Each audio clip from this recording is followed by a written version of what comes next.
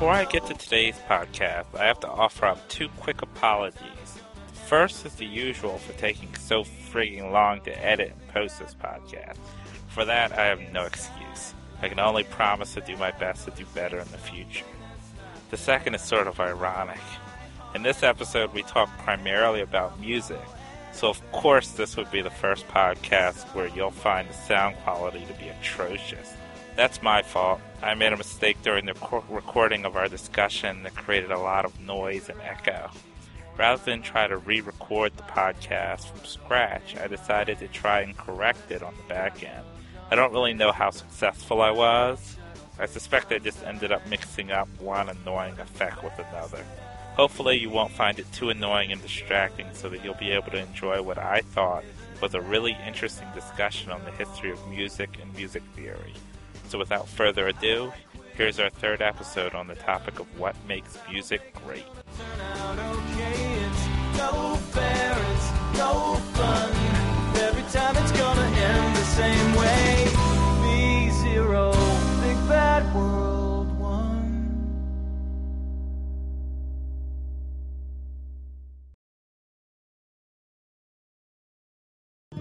The song is just a song, it is just a song, it's just a pretty song. It's just a bunch of notes I play for you with a catchy melody. Oh, stop trying to search for meaning when you know that there is nothing there. There's no grand point, so let it just be a song. Just let it be a song. I'm Callan. I'm Katie. And this is Jimmy. And today we'll be talking about what makes music great. Jimmy, you have a schedule. I can start off with just a general discussion of the reason why I picked this topic was because I kind of felt that it's such an important part in our lives, just music in general, that it warrants some type of discussion, some sort of exploration. And I just recall that there was this quote. It's something that you shared with me, Kellen, in one of Kurt Vonnegut's books. And let me see if I can actually quote that correctly. But I think it spoke to very well what the general feeling behind music is and how it impacts our lives. So what he said was, if I should ever die, God forbid, let this be on my epitaph. The only proof he needed for the existence of God was music. I do believe he's passed away, and I'm not sure whether that's on his epitaph or not, but, Yeah, he died a few years ago, I think. Mm-hmm. Yeah, he did. I don't remember when exactly it was, but he's gone. Yeah, it was very sad. He's one of my favorite writers. He died April 11, 2007. But I don't agree with him on that.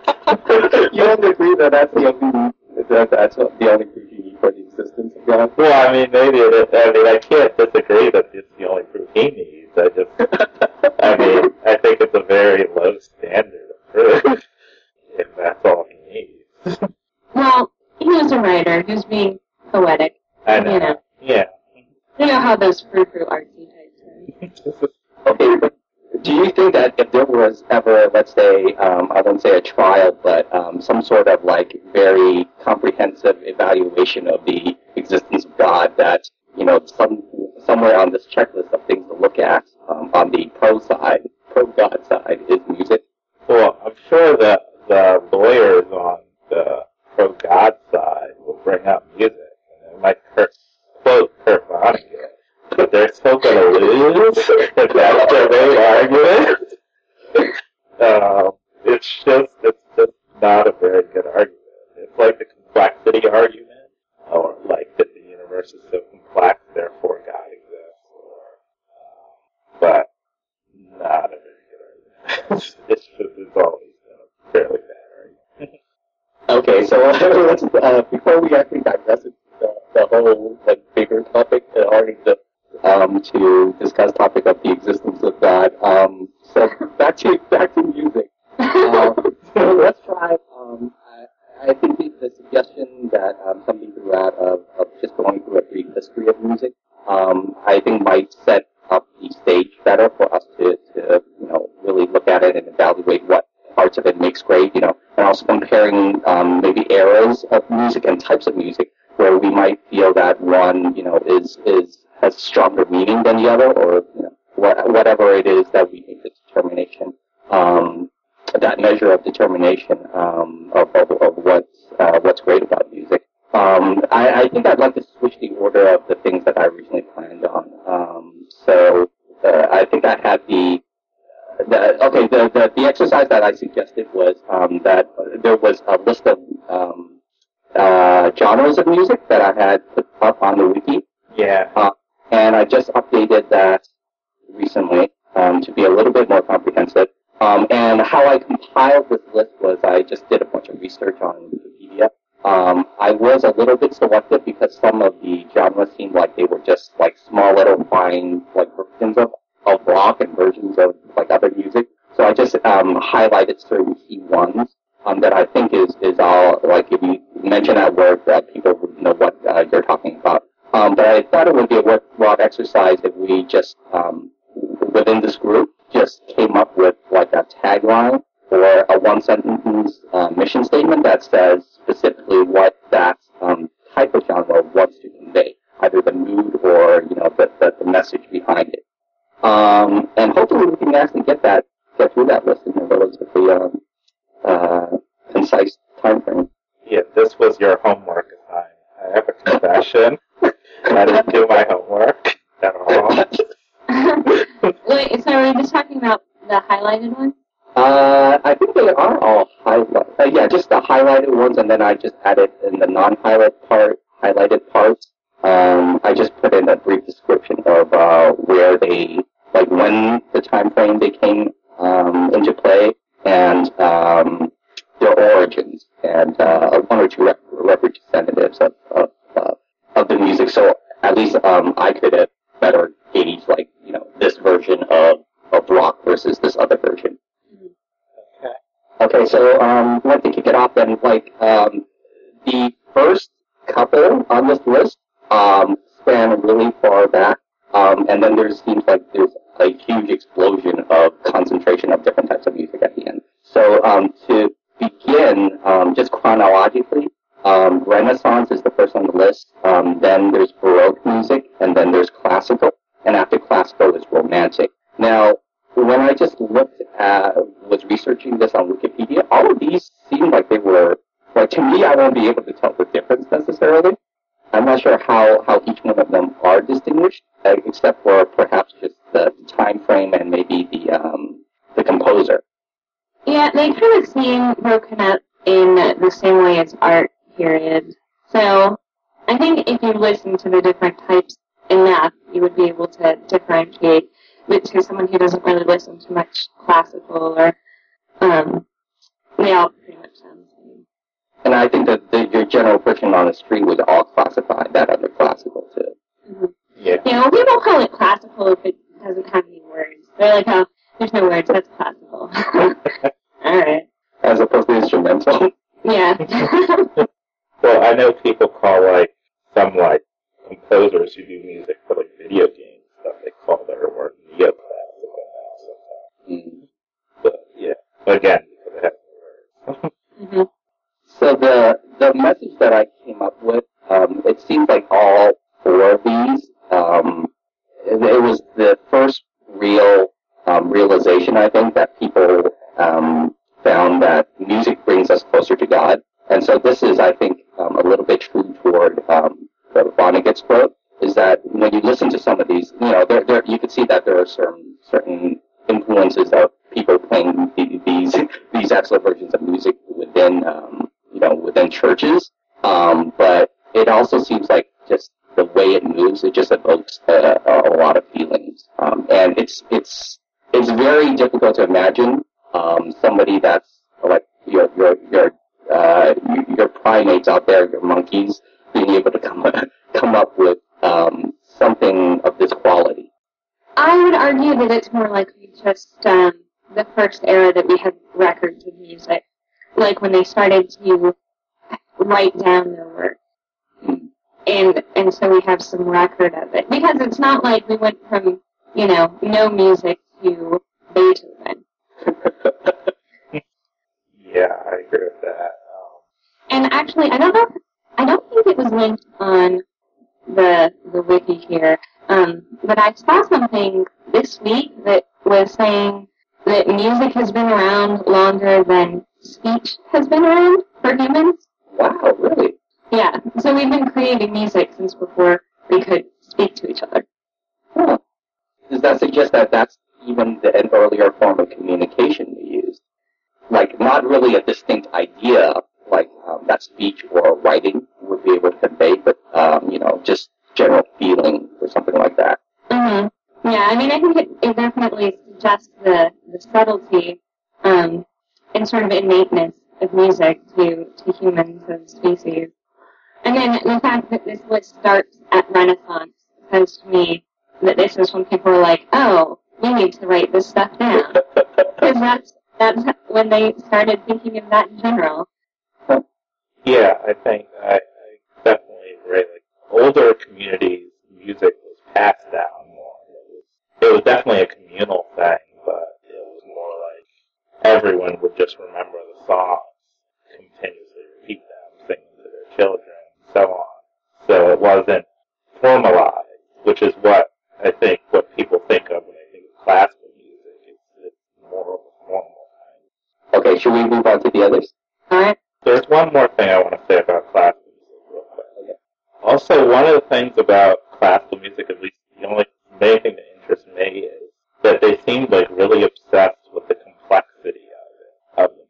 Like, even more than the entertainment value or the, I don't know, they seem to care a lot about almost the mathematics of it, how intricate can they make it. Which was pretty indicative of all forms of art at that time, not just art, academics too.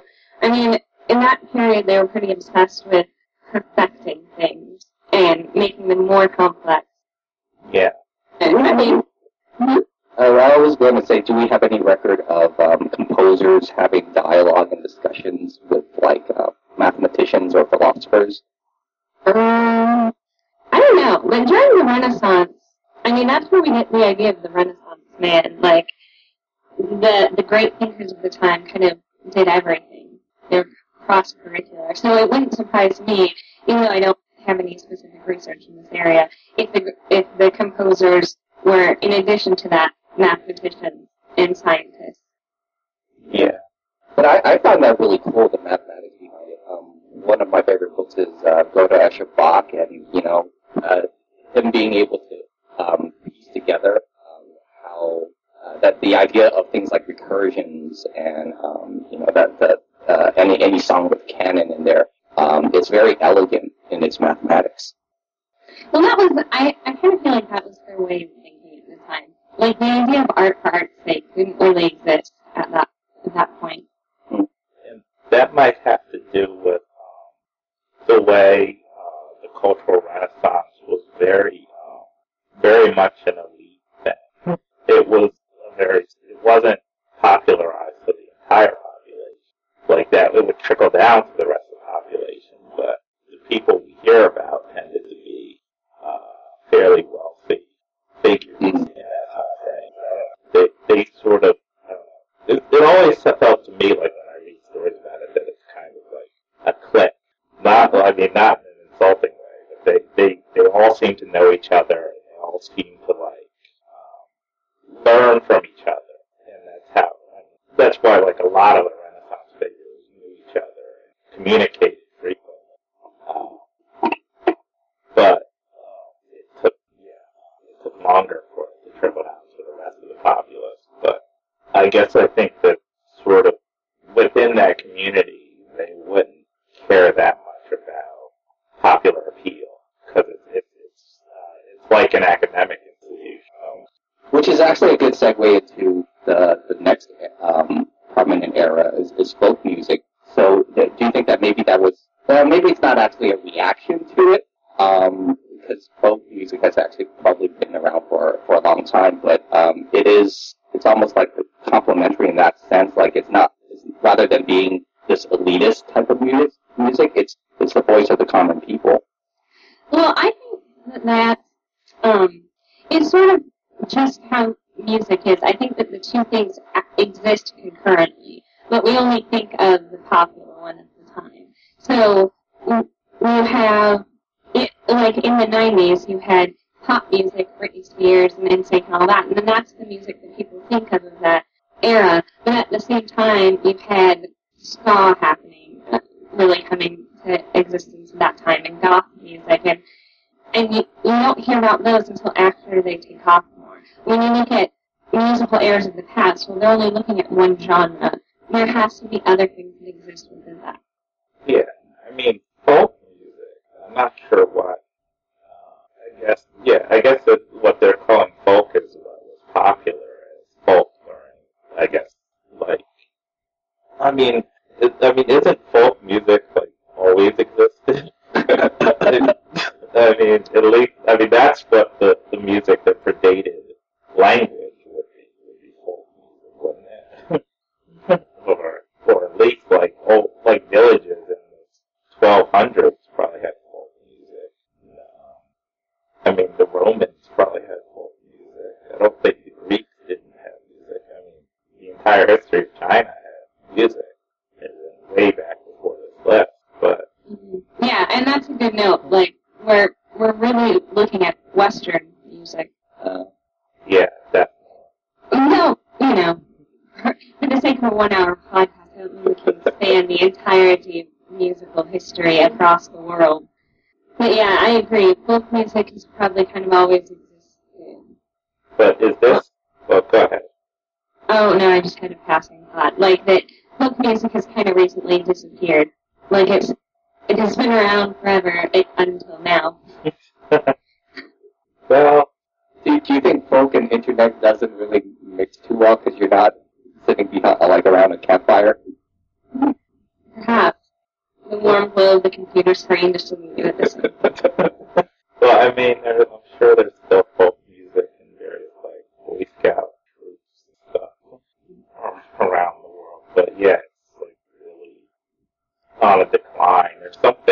I think there's something more communal about internet creating music, but it's just really, it's not the same kind of thing, what we think of as folk music. Maybe because you can't write it. But this list, folk music, I think it's referring to something specific in American history, isn't it? Right. So it splits up folk, from Wikipedia, it splits up folk into two eras. One where, it's 1840 and possibly, prior, depending on when the first recording of folk music was. And then 1940s was the revival from the American front. So the first on these lists were 1400s to the 1800s. The next on this list, I think, is when we start getting components where it starts building on top of itself. So gospel, there's blues, and there's jazz between 1900 and 1910. And from looking at this, I think jazz is the very first one that has an origin built on top of two other types of music, where it originated from a mix of blues and folk. And I think the message of blues is pretty straightforward, and possibly the message of jazz too. Praise the Lord. I think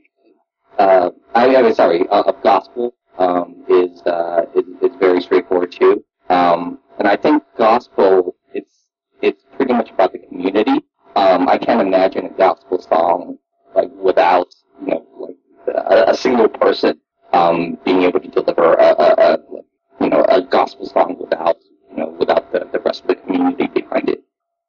Yeah, my experiences with gospel type music is definitely a thing where it's the experience that matters. It's a group of people singing in concert.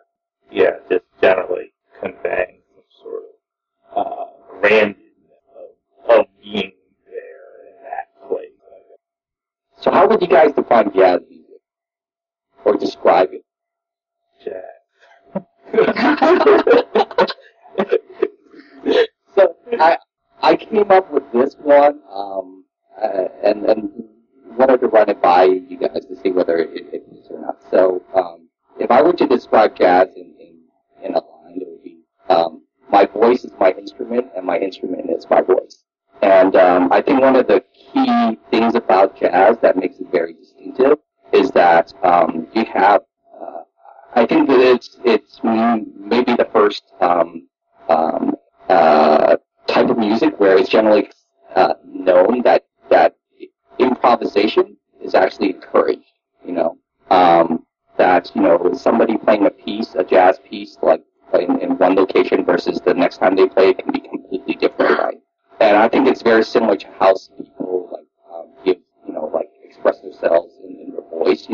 Is that you can turn, you would have somebody playing the jazz trumpet or guitar or piano, and depending on how they're feeling at the moment, it conveys, rather than to have them restricted to a given standard.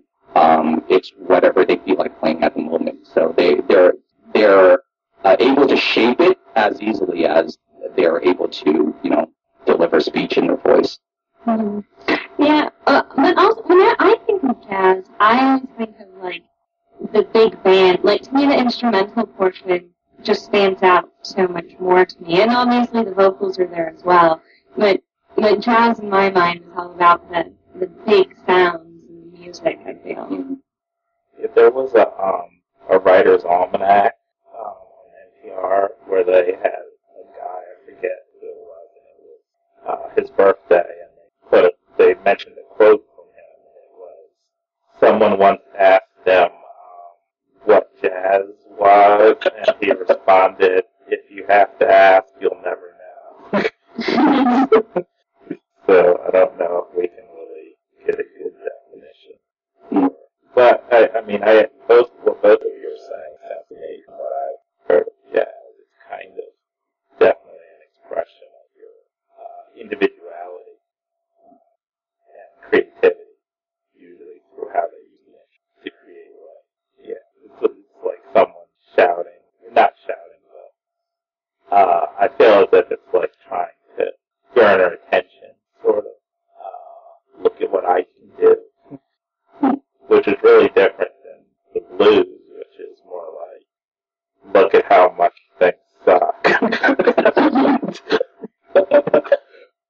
Okay, let's move along. Okay. So, 1920s brought on country, and 1930s and 40s brought on swing and rhythm and blues. I guess swing and rhythm and blues, it has an element of dancing to it, right? Yeah, well, there's swing dancing. The jazz era, that was all about Oh, that's true, yeah. And country's about telling the story. country. That's one musical era I'm not so grateful that happened. I feel like we could have skipped that one. Well, some country I love, but yeah.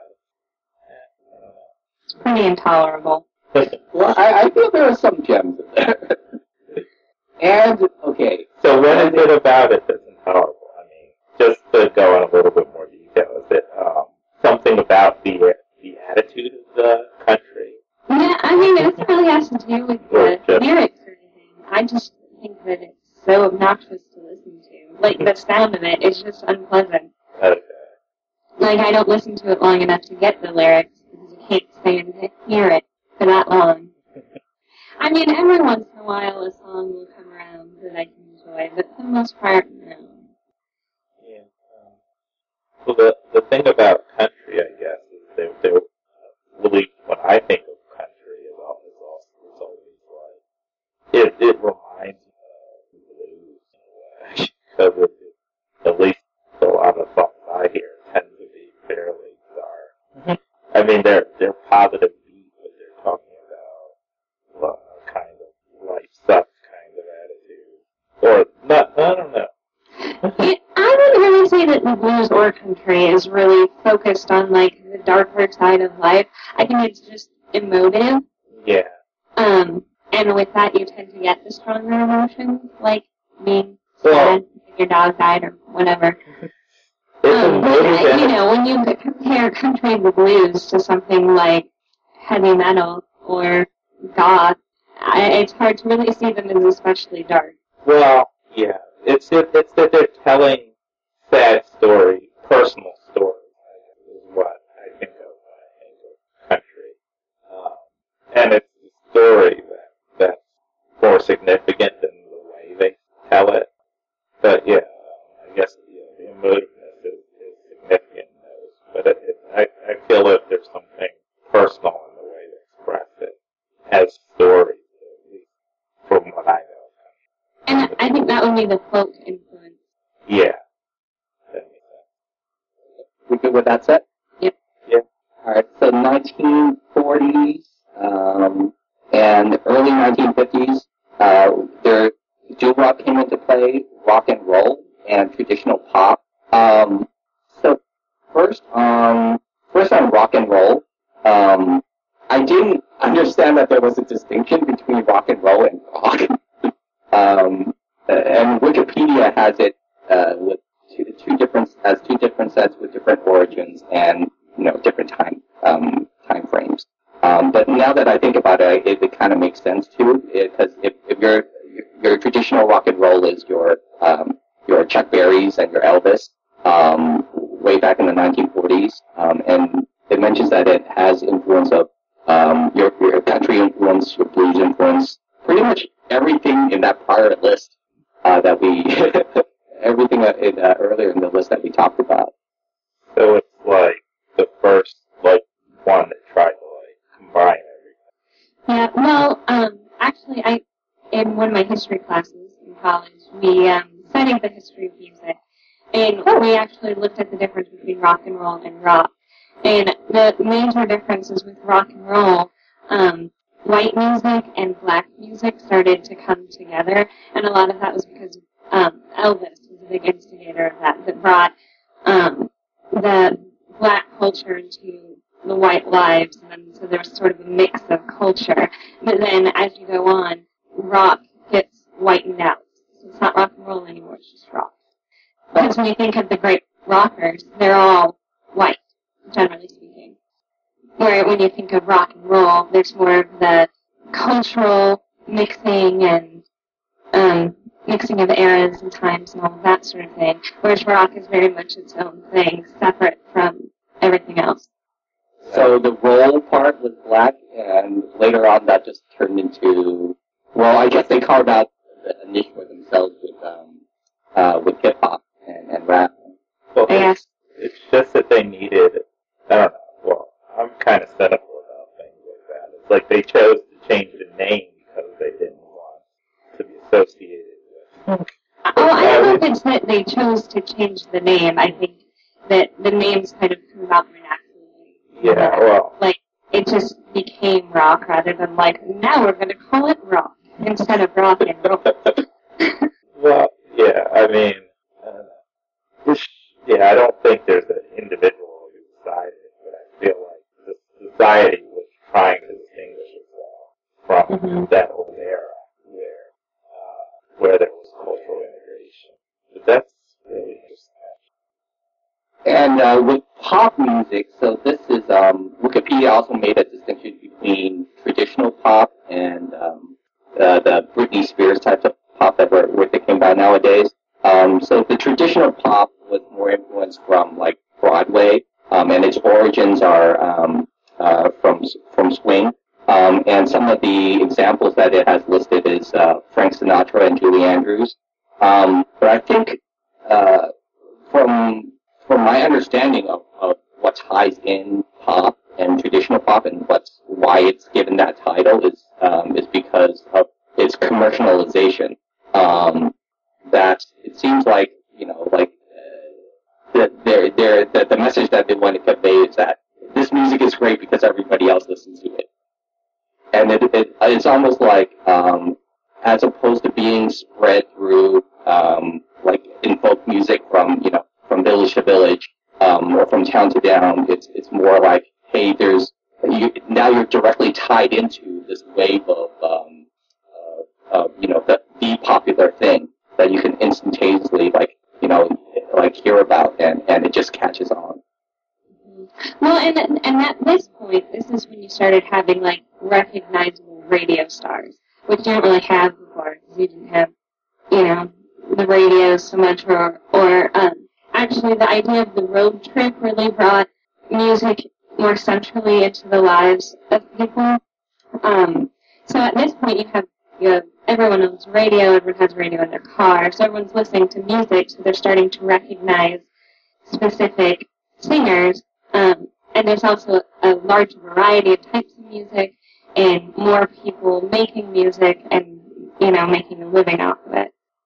And music appearing in movies and stuff, too, and Broadway. I never really thought of Frank Sinatra as pop. Well, that's why they drew that distinction between traditional pop and present pop. Yeah. Yeah, they kind of have a strange labeling system for songs. But we can roll with it. Okay. But the 1950s in general seems like it's very, all those things that we just talked about, the road trips, the making big names. If you look at some of the other genres that came into play, so you had traditional pop and contemporary pop being created around that time. You had rock, and that imagery of having a road trip is just like blaring the rock music on the radio or in your car. What does rock music? How would you describe that? Because there are so many subgenres of it that it seems like it seems like it was kind of like a central point. It seems, I don't know, I think it's sort of impossible to articulate what a specific genre of music is. All you can really do is give examples. You can say where it came from, but you can't be so rock music is like this, and I kind of feel it's an expression of freedom, though. So if we're saying, this is about Western music, right? Rock, it seems like if it were, I don't think it would have been.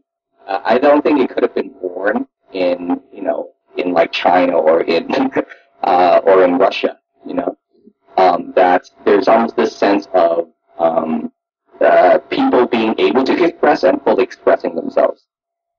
Yeah, I definitely think that's sort of the symbolism that marketing rock tries to present, an idea of freedom, self-expression. In fact, I think that's kind of been what they've been rehashing over and over again, is this whole, at least the music industry, each new genre is well, now this is the new freedom. This is what it means to be young. Self-expressive. I don't know. But again, I'm very cynical about it. Okay, we still have a few more in this list. Alright, so moving along, the 1960s. I was surprised that psychedelic rock seemed like it has a lot of influences in later music, so that's why I kind of picked that one out. So this 1960s. Funk also around that era, and disco, and heavy metal. Guys have any thoughts about any of those? Disco? I mean, disco almost seems like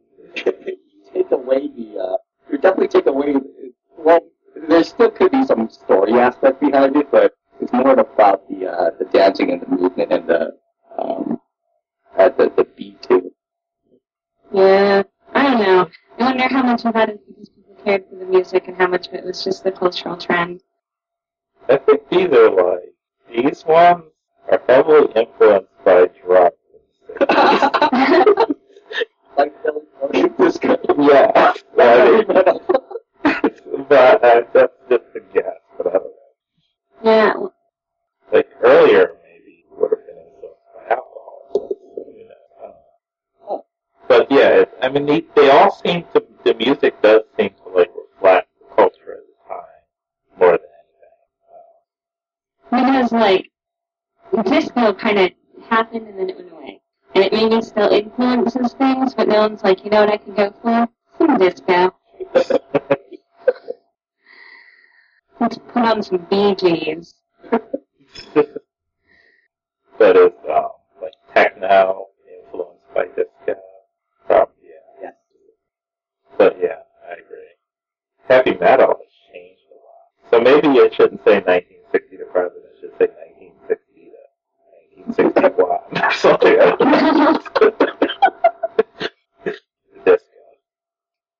Okay. Move on. Okay. 1970s brought on reggae. I hate Hip-hop. reggae. Oh, come on. Okay, so reggae, hip-hop, and punk and stuff. And they No love for reggae, or how about hip-hop? No love for hip-hop. Oh, okay. I mean, a little, but not really. It depends on the hip hop. I don't particularly like the ones that are listed there, but Have you listened to the ones that are listed there? Yes. they sound familiar to me. From the titles, but I don't remember anything. But I know that I have heard hip hop songs that I like. Hip-hop rather than jazz, rather than rap, though. Yeah. Well, see, these all blur together in my mind. Just understand some of it. So what makes hip hop versus R&B? Versus R&B. I think hip-hop is just tied to, like they say the first defining hip-hop song was the message from Grandmaster Flash. And hip-hop seems like it has a stronger tie to the lifestyle of the inner city. And I think R&B is, it has it's closer to the pop side. Okay. I would hesitate to define a musical genre lyrically, because, Okay. yeah, because, any sound, you can put any lyrics to it, really. I mean, I feel like you could have a hip-hop song about sneakers if you wanted to. I mean, it's not really about the lyrics, it's about the way that it sounds. Well, I mean, again, it's like there's two different things. There's the music and then there's the culture surrounded the music. So you could make any lyric to a hip-hop song, but not necessarily will that song be accepted in the hip-hop culture. If you make a hip-hop song about working in IEM or something that's completely distant from their experience, then I have a feeling it probably would not be accepted in hip-hop. It's not why they're listening to hip-hop. Yeah, but just because the song wouldn't be popular doesn't mean it couldn't be classified in the genre. Yeah, but I mean, I guess I think that when we're talking about musical genres, we're talking as much about the culture as we are about the specific sound.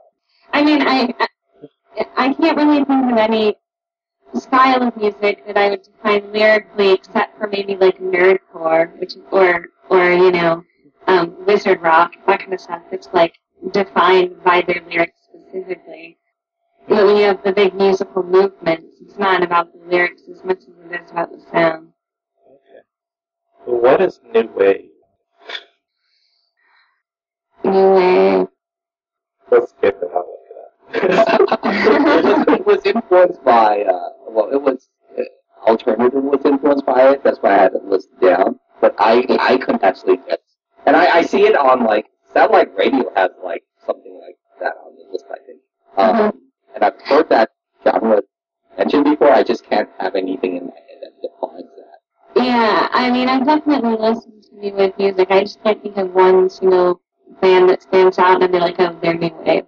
Is Yazoo New Wave? I don't know. I'm not familiar with them. Okay, let's move on.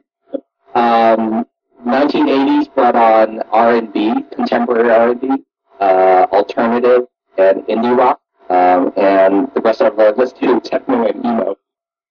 Yeah, when I look at this list, I'm like, it leaves so much out. Okay, what does it mean? And, I mean, because it's just like, oh, and now we have alternative music. And that's just a good enough term for everything. Except for some reason, indie rock gets its own mention. I mean, so much falls consider alternative. Yeah, it was only because the only reason why it has a mention is I had emo as a mention, and it was a direct. Yeah, if I was drawing a flowchart, maybe it was there so I could connect the note. Right, it means stream. Yeah, because like The Cure isn't alternative; it's sort of goth, and REM defines sort of the alternative genre, but then it splits off in so many directions from there. You know, and then alternative is sort of the label that gets slapped on anything that isn't mainstream now. Like you have the mainstream music, and then you have alternative music. So maybe it's this list cuts off at 1980, so maybe it's there has been quite a lot of new developments in music since then. I don't even think emo counts in the 80s. Like I don't feel like emo happened until recently. Yeah.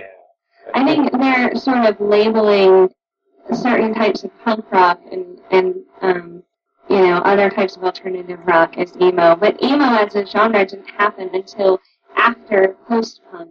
So, I mean, emo is very recent. It doesn't really make sense if emo was based on indie rock, and indie rock is based on alternative, but they're all 1980s, and what was alternative in January, and then in February you had indie rock, and then in March you had emo, because of like family. So Wikipedia says emo cultural origins mid-1980s, but mainstream popularities in the 2000s. Well, emo's a bastardization of punk rock. It crucifies the punk rock genre. I don't have a lot of respect for emo. I don't know if you're picking up on the subtleties of what I'm saying here. A lot of the labeling, I just feel, is unnecessary. Yeah, I'm not really... I don't know. It's like it's too broad and kind of too specific at the same time. I mean, but not just this list. I mean, there seems to be a yearning to always, like, whenever a new artist comes out, to say, this person is in this group.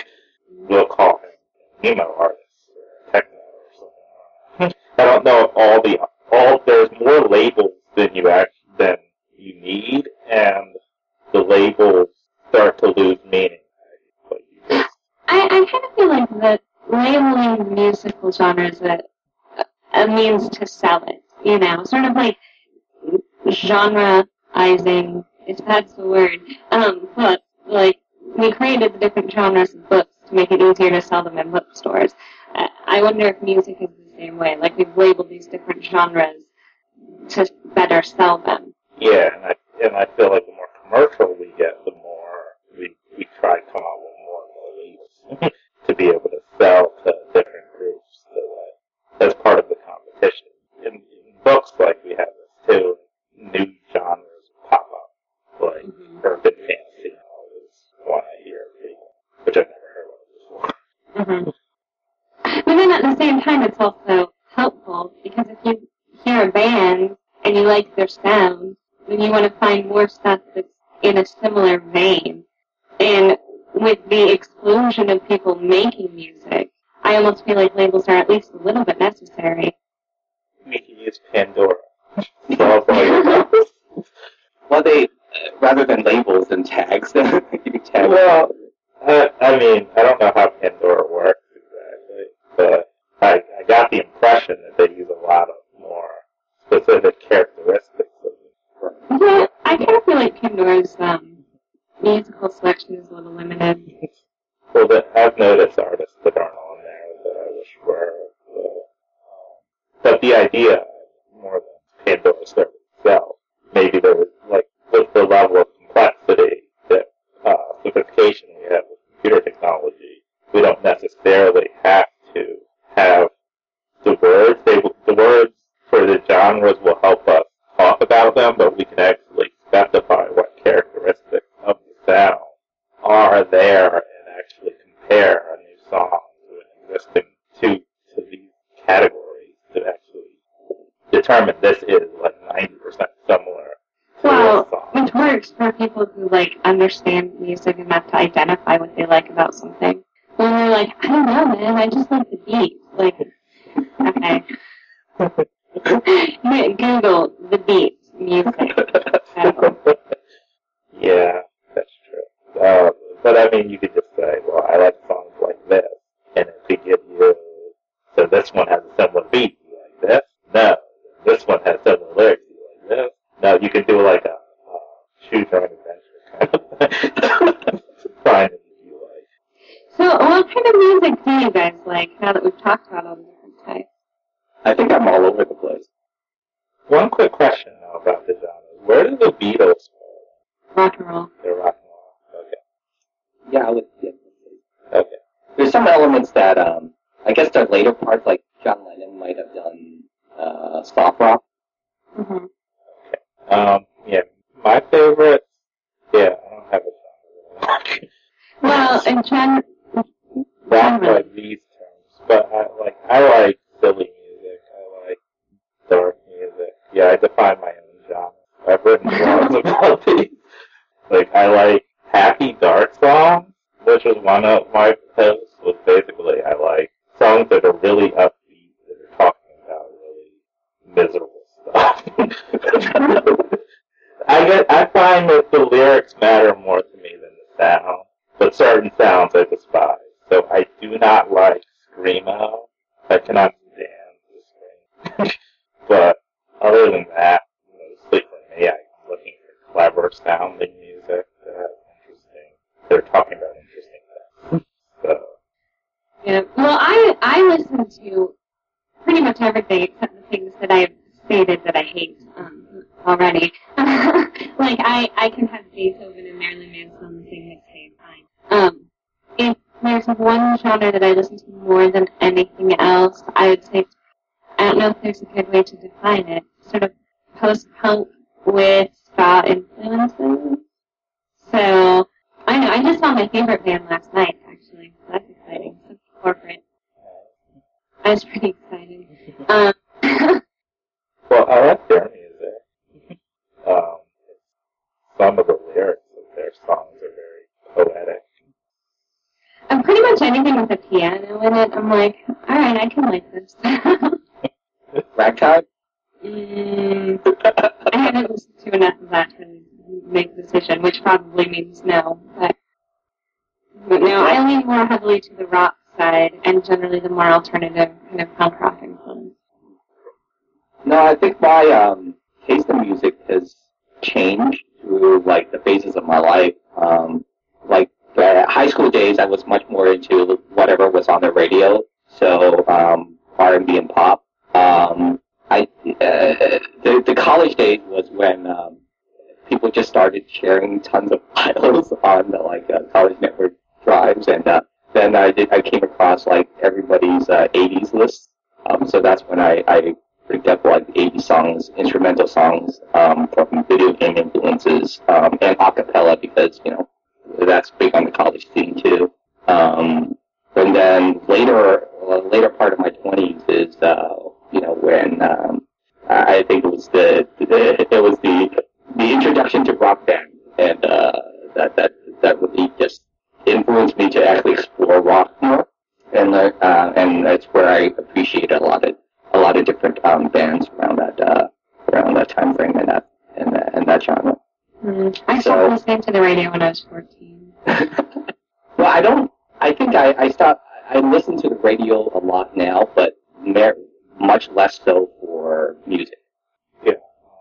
But when I was a kid, I used to listen to it. Like, the only time I listened to music on the radio was when they were going on road trips. And basically, whatever my parents were playing is what I heard. So, but for me, like, back when I was in college, the only thing I really liked was anime music and video game music, for the most part. But I never really seek out music. Music isn't really a big thing for me. I probably enjoy music more today than I ever have in the past, so I'm more familiar with more different types of music. See, I was kind of raised, like, when I was younger, I wasn't allowed to listen to the regular radio stations. Like, I was allowed to listen to, like, Christian music, and then my mom listened to oldies, so I was sort of raised on Christian music and oldies, and then in like, later middle school, beginning of high school, I was allowed to listen to regular secular music. And I did that for, 2 years, and I was like, oh, this stuff is terrible. So then I started, finding my own music. And this was before, when you can still find stuff online, but they weren't suing people for thousands of dollars for downloading it yet. So there were lots of file sharing websites out there, or you can just listen to the music on demand and not have to watch ads or pay for it. It's a beautiful time, nostalgic, really. Yeah, so that's for as long as I've been really choosing to listen to my own music, I've found it almost exclusively online and from recommendations from other people. But my friends make fun of me because we'll be in the car and they'll have their radio on and they turn it up and everyone's singing along and they're like, what's wrong, Kanan? Like, I have no idea what song this is. Or if we go out to a bar or something, everyone will be like, oh, I hate this song, it's so overplayed. I'm like, I've never heard it in my life. You chose to allow it to be overplayed for you. But I'm kind of glad that I was raised on oldies music more than anything else because I feel like it gave me greater appreciation for the different types of music. Kellen, you also mentioned that you would listen to a lot of stuff that your parents did. Did you like it back then? And is it stuff you would still listen to now? I'm very much not particular, so yeah, I liked it. A lot of it was R&B, jazz, mostly rock, some of it. I also when I was the few times I've been to church, not that often, but there's always music there, gospel music or some other, I don't know what kind of music they sing, various hymns. I like those too. I mean, I like it, but it's not like I have any interest in listening to this again. So it's like, that was fine, but if I listen to it again, fine, but if not. Same thing whenever I listen to the radio. The only thing is, I definitely have that overplayed experience. Especially if the lyrics bother me. If there's something about the lyrics that don't make sense. And then the song gets played a million times, then it will start to bother me. The first time it doesn't make sense, whatever.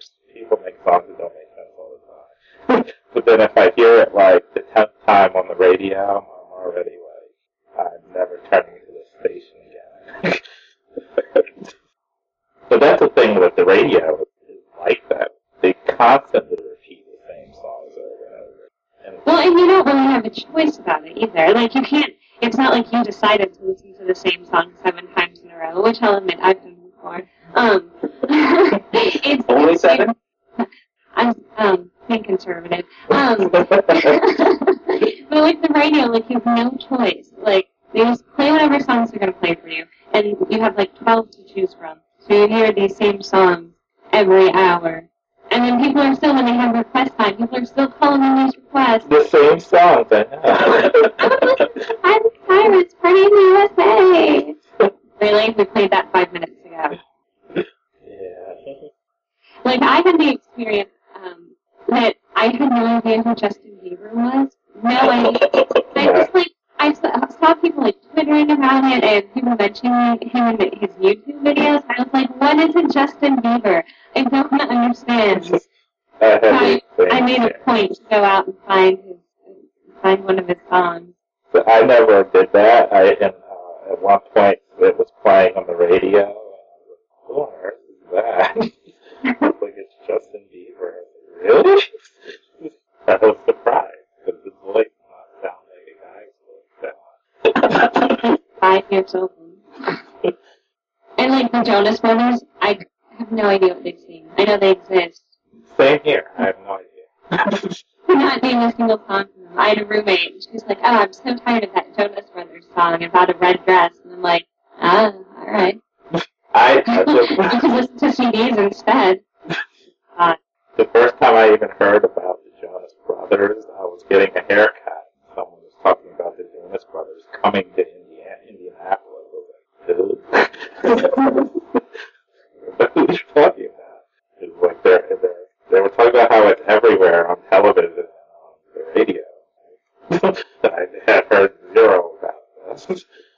That went to a very specific age group. Yeah. But also, like, I don't watch much TV. I don't listen to radio very often, except for NPR. So, what's the most embarrassing music you have on your iPod? Wow. Huh. We're getting personal, guys. I think that's some pretty shameless stuff. Well, like, okay, you're on a date, you pop your iPod in, and you just hit shuffle, and if she shows up, and then this song comes on, and it ruins the mood. What's that song? Bitches ain't shit. never heard of it. Some random anime song, I guess. I don't know.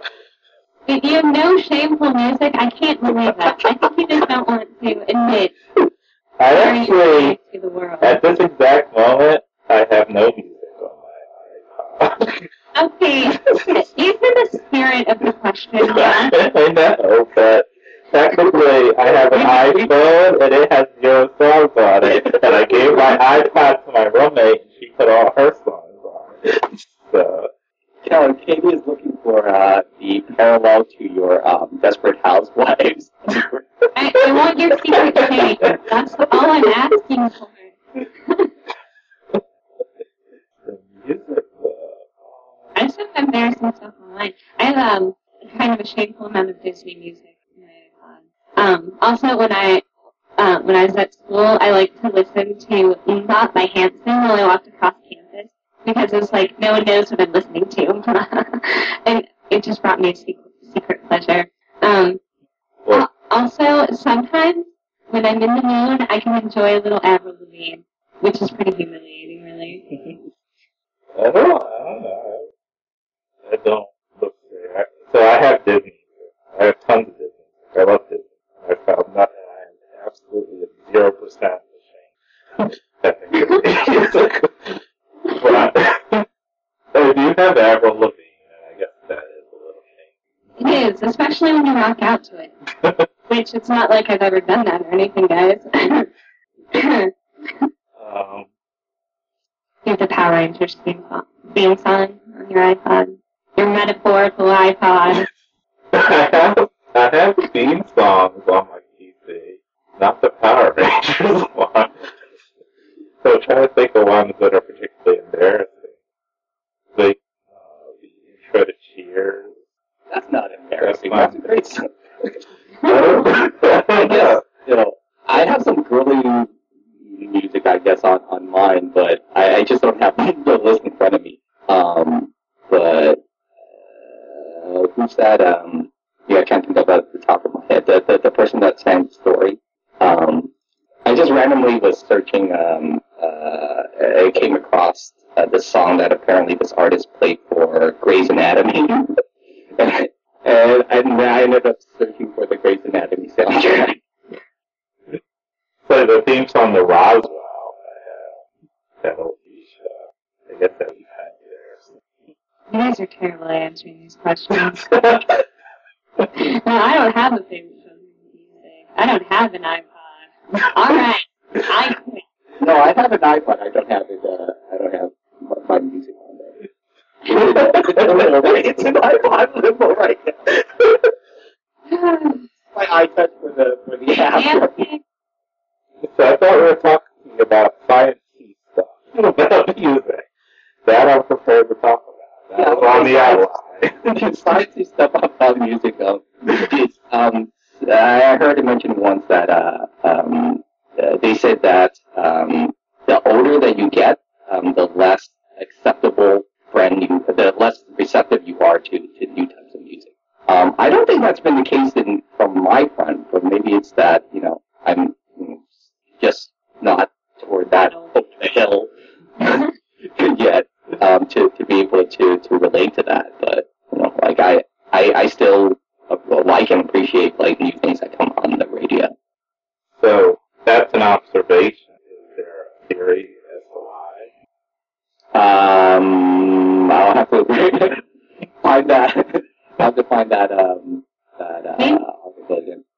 idea is that they're losing their memory, so every time feels like the first time. Oh. That was a joke. No laughs. Okay. Moving on. Well, I mean, I was thinking big long after. Like, they're so set in their ways. These songs are. Like, I mean, it's like, I guess as you get older, you want to relive your past because you feel like you have less time left. Your past is where you had your greatest experiences, generally. I wonder if it's not so much that the old people have trouble with it as it is that the old people we have now, when they were younger, had far less variety in their music. And then now we have so much new music. And it's hard to access if you don't know how to do it. And the way of accessing music has changed so much. Then I wonder if it were an easier process or if there wasn't such a huge selection of it, it might be easier. Because the only easily accessible stuff is like the top 40 crap, and who wants to listen to that? Like if I were old, I'd say forget this because it's what I say now. You know, and that's and when they started listening to music, you turned on your radio and that was the music, and now you turn on your radio and here's a very small portion of the actual music you could go out there and find and listen to. I think the way that I would end up not liking music in the future is if I see a movement toward like the type and the genre of the music that I used to like in the past, just creating and changing its form in the future. And I think some of that is starting to happen with hip hop. Because I guess you could tap into that playlist for some of the more embarrassing things. Like I do have some like hardcore Jay-Z and Tupac songs on there. But you know, like way back in the 70s and 80s, and I guess 90s even was when like you really got into the message behind the hip hop songs were much more evocative and intense. You know, and it related to the struggles that people were going through. And now that you listen to rap and hip hop songs nowadays, they're all about like living up a glitzy life. You know, you have the billionaire song, you have like I'm on a boat, you know, and and you have a lot of more songs that are about happy things. And I'm wondering where's all the pain? Where's all the the things from the past? Where's all the struggle? I have seen in media in general, there's been a major turn in the last year or so towards the happy. Like, everything got so dark for a while. Like, after 9/11 until a couple of years ago, everything was dark, everything was gritty. Like, the music was harsher, and the TV shows were darker, and the movies were darker. And then, just recently, everything shifted to happy, you know, so we have Justin Bieber, and we have Glee, and we have all of that kind of stuff. And I think that as a culture, we're sick of dark and gritty. We're sick of the angst. Like, we've been broke for too long, there's been too much war for too long, there's been all of this other crap for just too long, we're tired of it, and we're just going to pretend to be happy, even if nothing's better right now. Because we're just tired of dealing with the dark and gritty. Yeah, and we're all broke, so might as well party down while we can. Exactly. Broken listening to show tunes. I definitely see that. But as far as older people, that thing, there's also the cultural divide right now is really, really, there's like a really big gap between the older and the younger generation. And it manifests in a lot of things, like clothing, language, music, politics. And I think, the music is just one manifestation. So if you do this survey of older versus younger now, you might see a bigger gap in terms of what older people are willing to accept. So I don't know how the scientific study was done, but if you did it in well, I think it's because people are living longer and things are changing faster, and that broadens the gap. Yeah, definitely. I actually feel that there are elements of music that I can actually connect better when like talking about music with folks of the older generation, and outside of just listening to and liking the songs of the 60s and the 70s even, there's also like the remix factor, right? That you could possibly strike up a conversation that way. That people like in the newer artists just take elements and beats and lyrics from way back when and just incorporate it into their songs nowadays. But I almost get the feeling that a lot of the people who listen to this don't realize that it was, had very strong influence from a prior song. Mm-hmm. Yeah, I mean, if you really listen to the different sounds of music, like, you can see where it goes backwards in time. Like, if you look at Big Real Fish, which is a ska band, you can see the jazz influence, and you can see the classical influence, if you know how to listen. Well, I just wanted to pose one super quick question, which is, sure, if the gap between the young and the old is being caused by, in part because of how quickly things are changing now as opposed to how things were changing in the past, are younger people so much more adapted to a changing environment that when we're older, maybe we'll still be good at adapting to the point that we'll still like newer music. Maybe. I fully expect I'm going to be a crotchety old person. Nah, I think that Keller raises a good point. I think we're going to be really cool parents that can totally relate to our children. Yeah, no, not me. You're stuck in my ways. You damn kids, get off my lawn! Your funky music. Can't even understand the lyrics. That's going to be me. Alright then. I have no idea what I'm going to be like, but I'm just curious. Yeah, I'm just too much of a snob to, like, really like anybody else's stuff. Yeah, but if there are new artists coming out with stuff that's still your stuff, kind of stuff, you'll like them.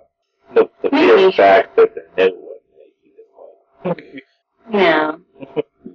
I know. I just wonder if the music will still be likable, in my opinion, at that point. Because music is very different now than it was 40 years ago.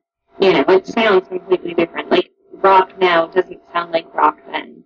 And that sort of thing. So I just wonder how much it changes and in what direction it'll change and whether I'll still personally find it likable at that point. Yeah, I think the commercial music is gonna always suck unless the culture changes pretty radically. But not sure what youth will be looking at in the future will be the most commercialized music.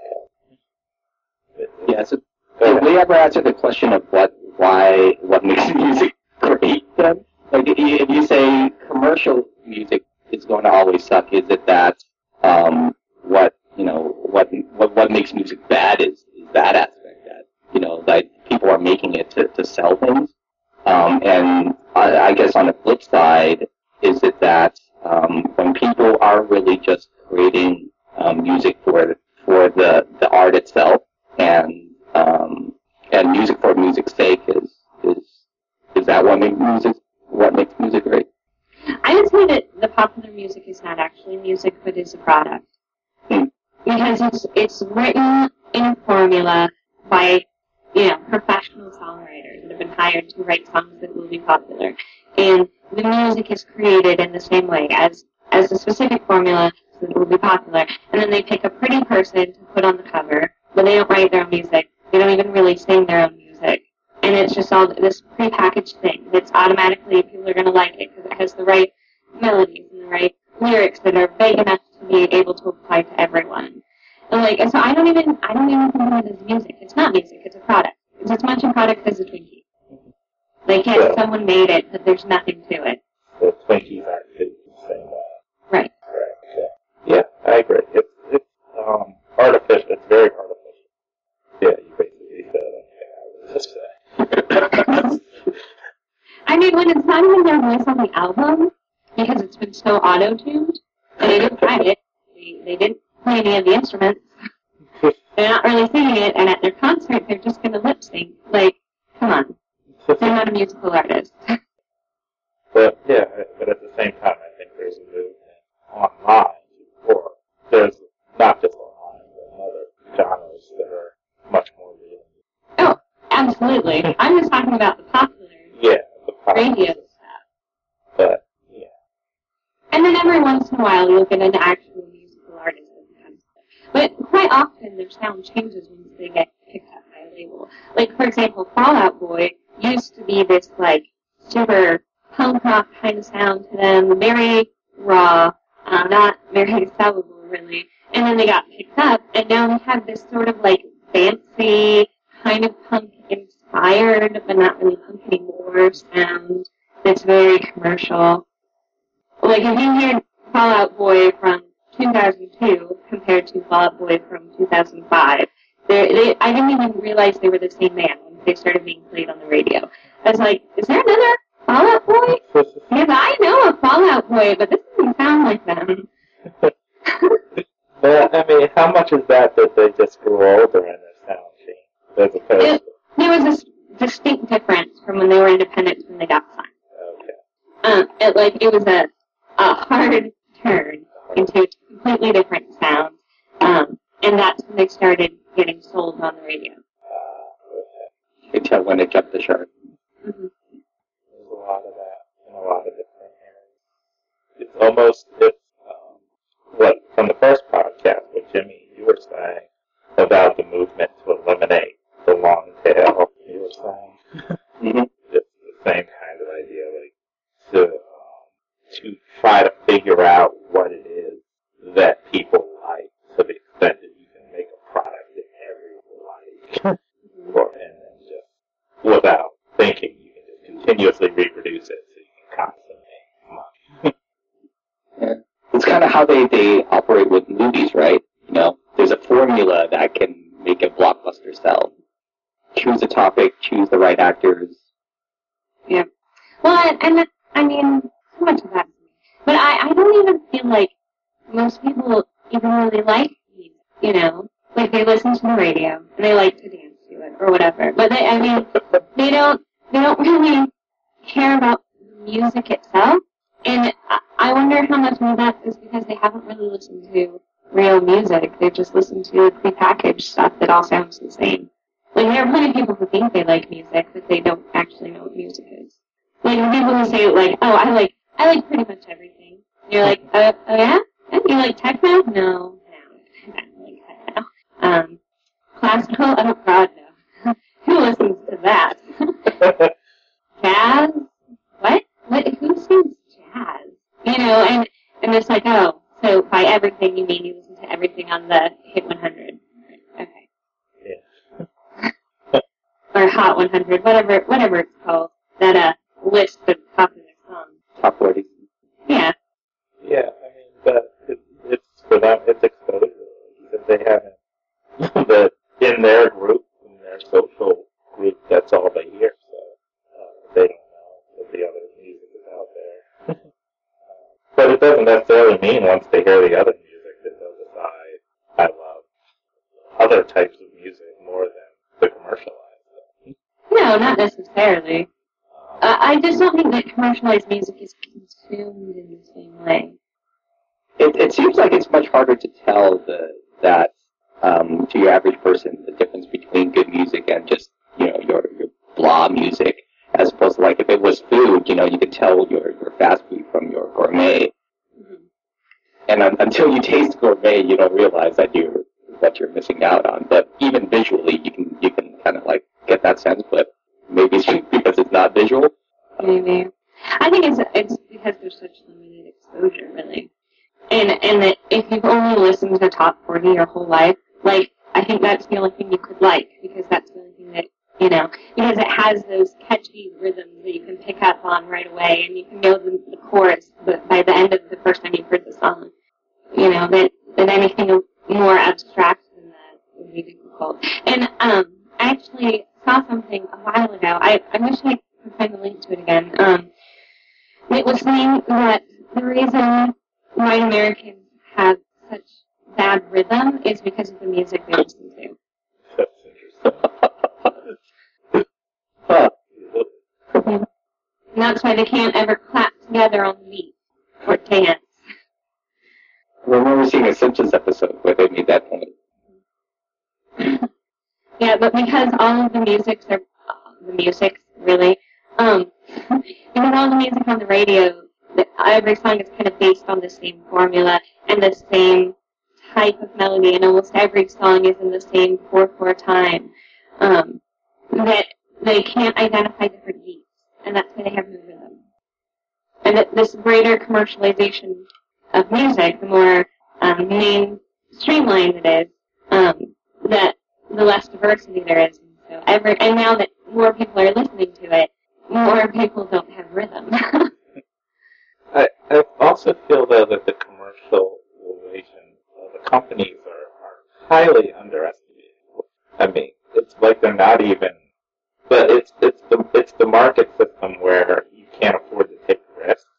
Same with like novel publication, because the initial costs are high, but so you have to, every single product you create has to have a big enough return to justify the investment and to please the shareholders and whatnot. But as a result, it's like whenever even a slightly different song or slightly different sounding artist comes out, then that record company suddenly gets huge profits, because I think people are really yearning for new sounds, new experiences in their music. Part of them recognizes that this is all the same stuff.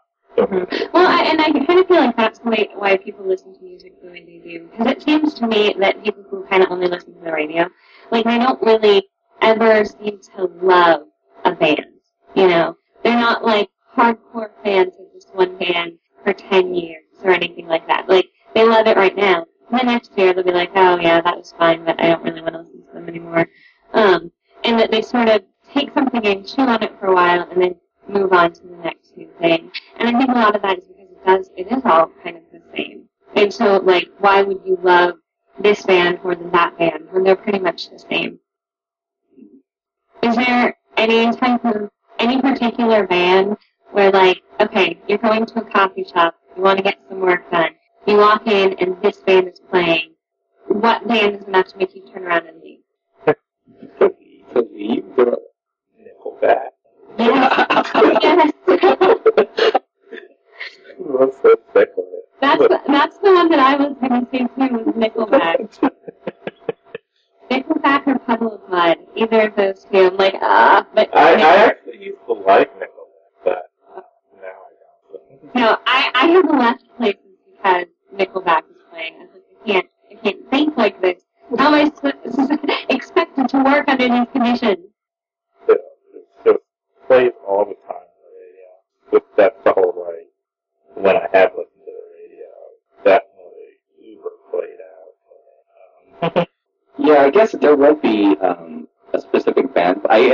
So there are certain songs that I would just absolutely hate listening to, and I guess if that band is playing and if it's their song, then I would leave them. What? There's a recent one. I think it's B.O.B. or something, where it's like the airplane song. The lyrics go like, if there was an airplane and this shooting star, I really wish I could. I wish I would. Could you really use a wish right now, or something like that? But it's horrendous. Because the lyrics, I can't relate to them at all. I think they're stupid. I was just working with someone a couple of days ago, and we were talking about music, and he asked me what I liked. I'm like, you probably don't know any of the bands that I listen to, and he was like, oh, try me. So I listed off 5 bands or whatever. He's like, no. I'm like, yeah, I don't listen to the radio. He's like, well, I listen to the popular stuff because they're popular because they're good, right? Oh. You poor boy. Yeah. So what were the 5 you listed? I don't remember. Probably something corporate, Lucky Boys Confusion, Fun. I'm trying to think of the bands that I usually list when people are asking me what I listen to. Jack's Mannequin, which is kind of the same as something corporate. Yeah, those are probably the ones that I said. I'm glad to say I've heard of 3 of those. Well, all right. That was fun. Do you know the format? No. Yeah, I do know the one. Fun is kind of their other bands. I think a few of the members are different between Fun and the format, but they're basically the same band. Kind of like something Corporate Jack's Mannequin. Though there's only one person that's the same in each of those, but he happens to be the songwriter, singer, and pianist. Yeah. Yeah, for me, I get, nowadays, I learn about new songs through the internet, so. Mm-hmm. Well, that's how everybody music Yeah. So, which actually, Something Corporate was one of the first bands that I found after I stopped listening to the radio. So, they've been my favorite band for like 9 years. Wow. Right now, I don't really have favorite.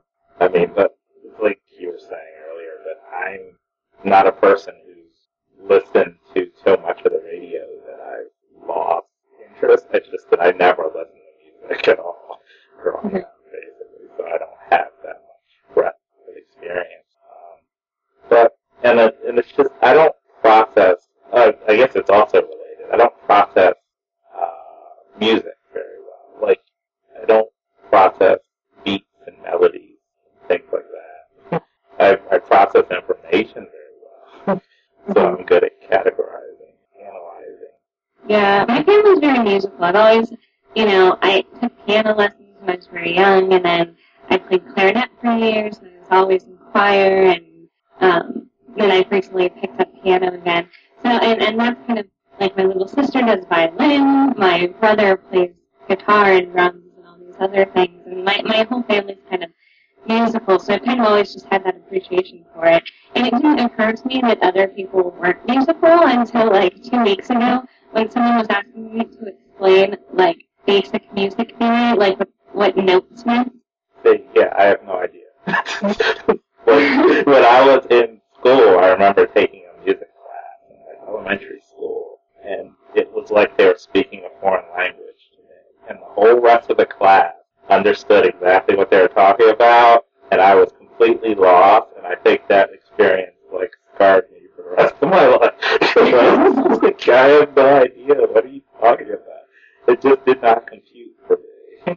And, like, a few times later, I tried playing a musical instrument. My parents tried to get me involved, or at some point I was trying to be in choir when I was really young, and I did it for a little while, but it was still very foreign to me. It took me 10 times longer than it took anyone else to learn any of the things. So it just became too frustrating for me. So each time I just stopped doing it. Focused on things that I like. Mm-hmm. Yeah, I don't know. I feel my brother kind of listens to music in a really broad way. Like, he listens to very experimental stuff in a lot of different genres, whereas I tend to, like, really, really love a few bands at a time. And I've gone through the really loving a few bands enough times that I have a pretty extensive musical library, but, like, at any given moment, there's probably only 3 or 4 bands that I'm listening to. But I kind of feel like music is an experience, more so than, like, entertainment or background noise. Like, when I listen to music, like, I really want to, like, listen to it and really get into it. Which is why I don't really like going to concerts of bands that I don't know, because it's like, I don't know any of the lyrics. I don't know when the beats are coming. How can I get into this? And I don't know what's coming up next. Yeah. So for me, like, a lot of the music I came to love early on was something that was related to some sort of other experience that I loved. It wasn't so much background noise, but it might have been the background music to a particular movie or something that I particularly loved, that I then found their music and listened to it, came to like that music, and listened to it frequently. Yeah, well, I know, it must have been a couple of years ago now, when I was doing kind of the music stuff on my blog. Yeah. Yeah, so I remember then, I was like, there's a specific way you have to listen to a song to really appreciate it. Yeah, I remember. And the first time you hear it, you just have to block everything else out and just feel it.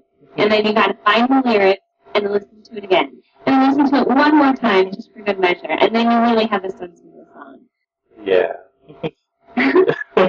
And for me, like, that's how I feel about it. And I don't just love the lyrics, and I don't just like the music. I feel like they really come together. And the best music utilizes both the lyrics and the musical aspect. Like, a really obvious one that's just sort of an easy example is there's Jack's Mannequin song singing about California in the summer or at the beach in California or something. And then there's a quick little line in the song that's a melody from a Beach Boys song, you know, so that both the music and the lyrics are kind of interacting with each other. I mean, and that's a really easy, like, obvious example. But You say it's an easy, obvious example, but I would have never noticed or recognized it. Unless something like that specifically. But the experience in music I have had definitely noticed that certain songs at certain times, like when I'm really depressed or something, that the experience of the music is helpful. So it is something like I will shut everything else out and listen. And it's not necessarily one song, but it might be like a whole set of songs that convey it very well. In the glow from the sunset, caught the big disco ball and Okay, that about wraps that up. Apologies again for the poor sound quality. Hopefully you survived. The next episode will be posted shortly. It's a massive 6-person discussion about the nature of television and why, in my opinion, it sucks. Hope you can join us, and thanks for listening, everyone. and the room was ablaze with the fiery rays while the frozen air blew through the cracks. And our bodies are frozen in time, and our bodies are frozen in time. Our bodies are frozen in time, and our bodies are frozen in time.